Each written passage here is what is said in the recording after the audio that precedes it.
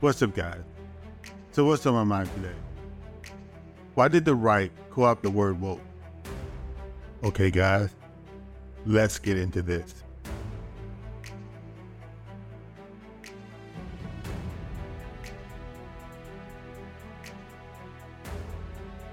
The word woke has a long history in African American culture and activism.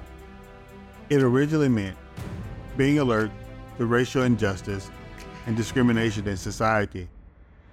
It was used in songs, poems, speeches, and movements that challenged racism and oppression.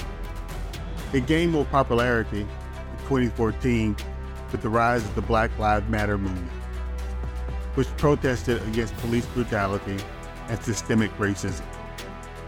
However, in recent years, the word woke has been co-opted by some conservatives as a way to mock or dismiss progressive values and causes.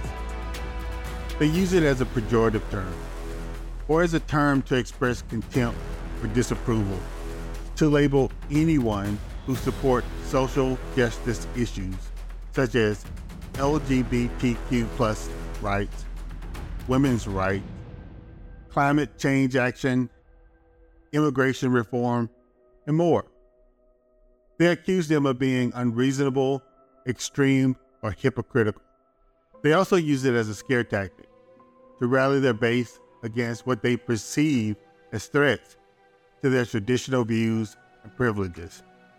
Now, it's obvious that they use the word woke to mean black and to scare people. What I would suggest to white people is how many black people are in your circle?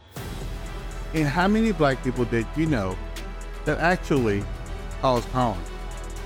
Maybe you run in different circles than I do. Maybe your circle of black friends or black people that you know is deeper than mine. I doubt it. But white people using the word woke is a false narrative that ignores the reality and social problems and inequities that affect millions of people every day, even affecting people from the right. These people vote against actions that may help them. Being woke is not about being trendy or fashionable. It's about being aware of and actively attentive to important facts, issues that impact our society. It's about being compassionate and empathetic toward others who face discrimination and injustice.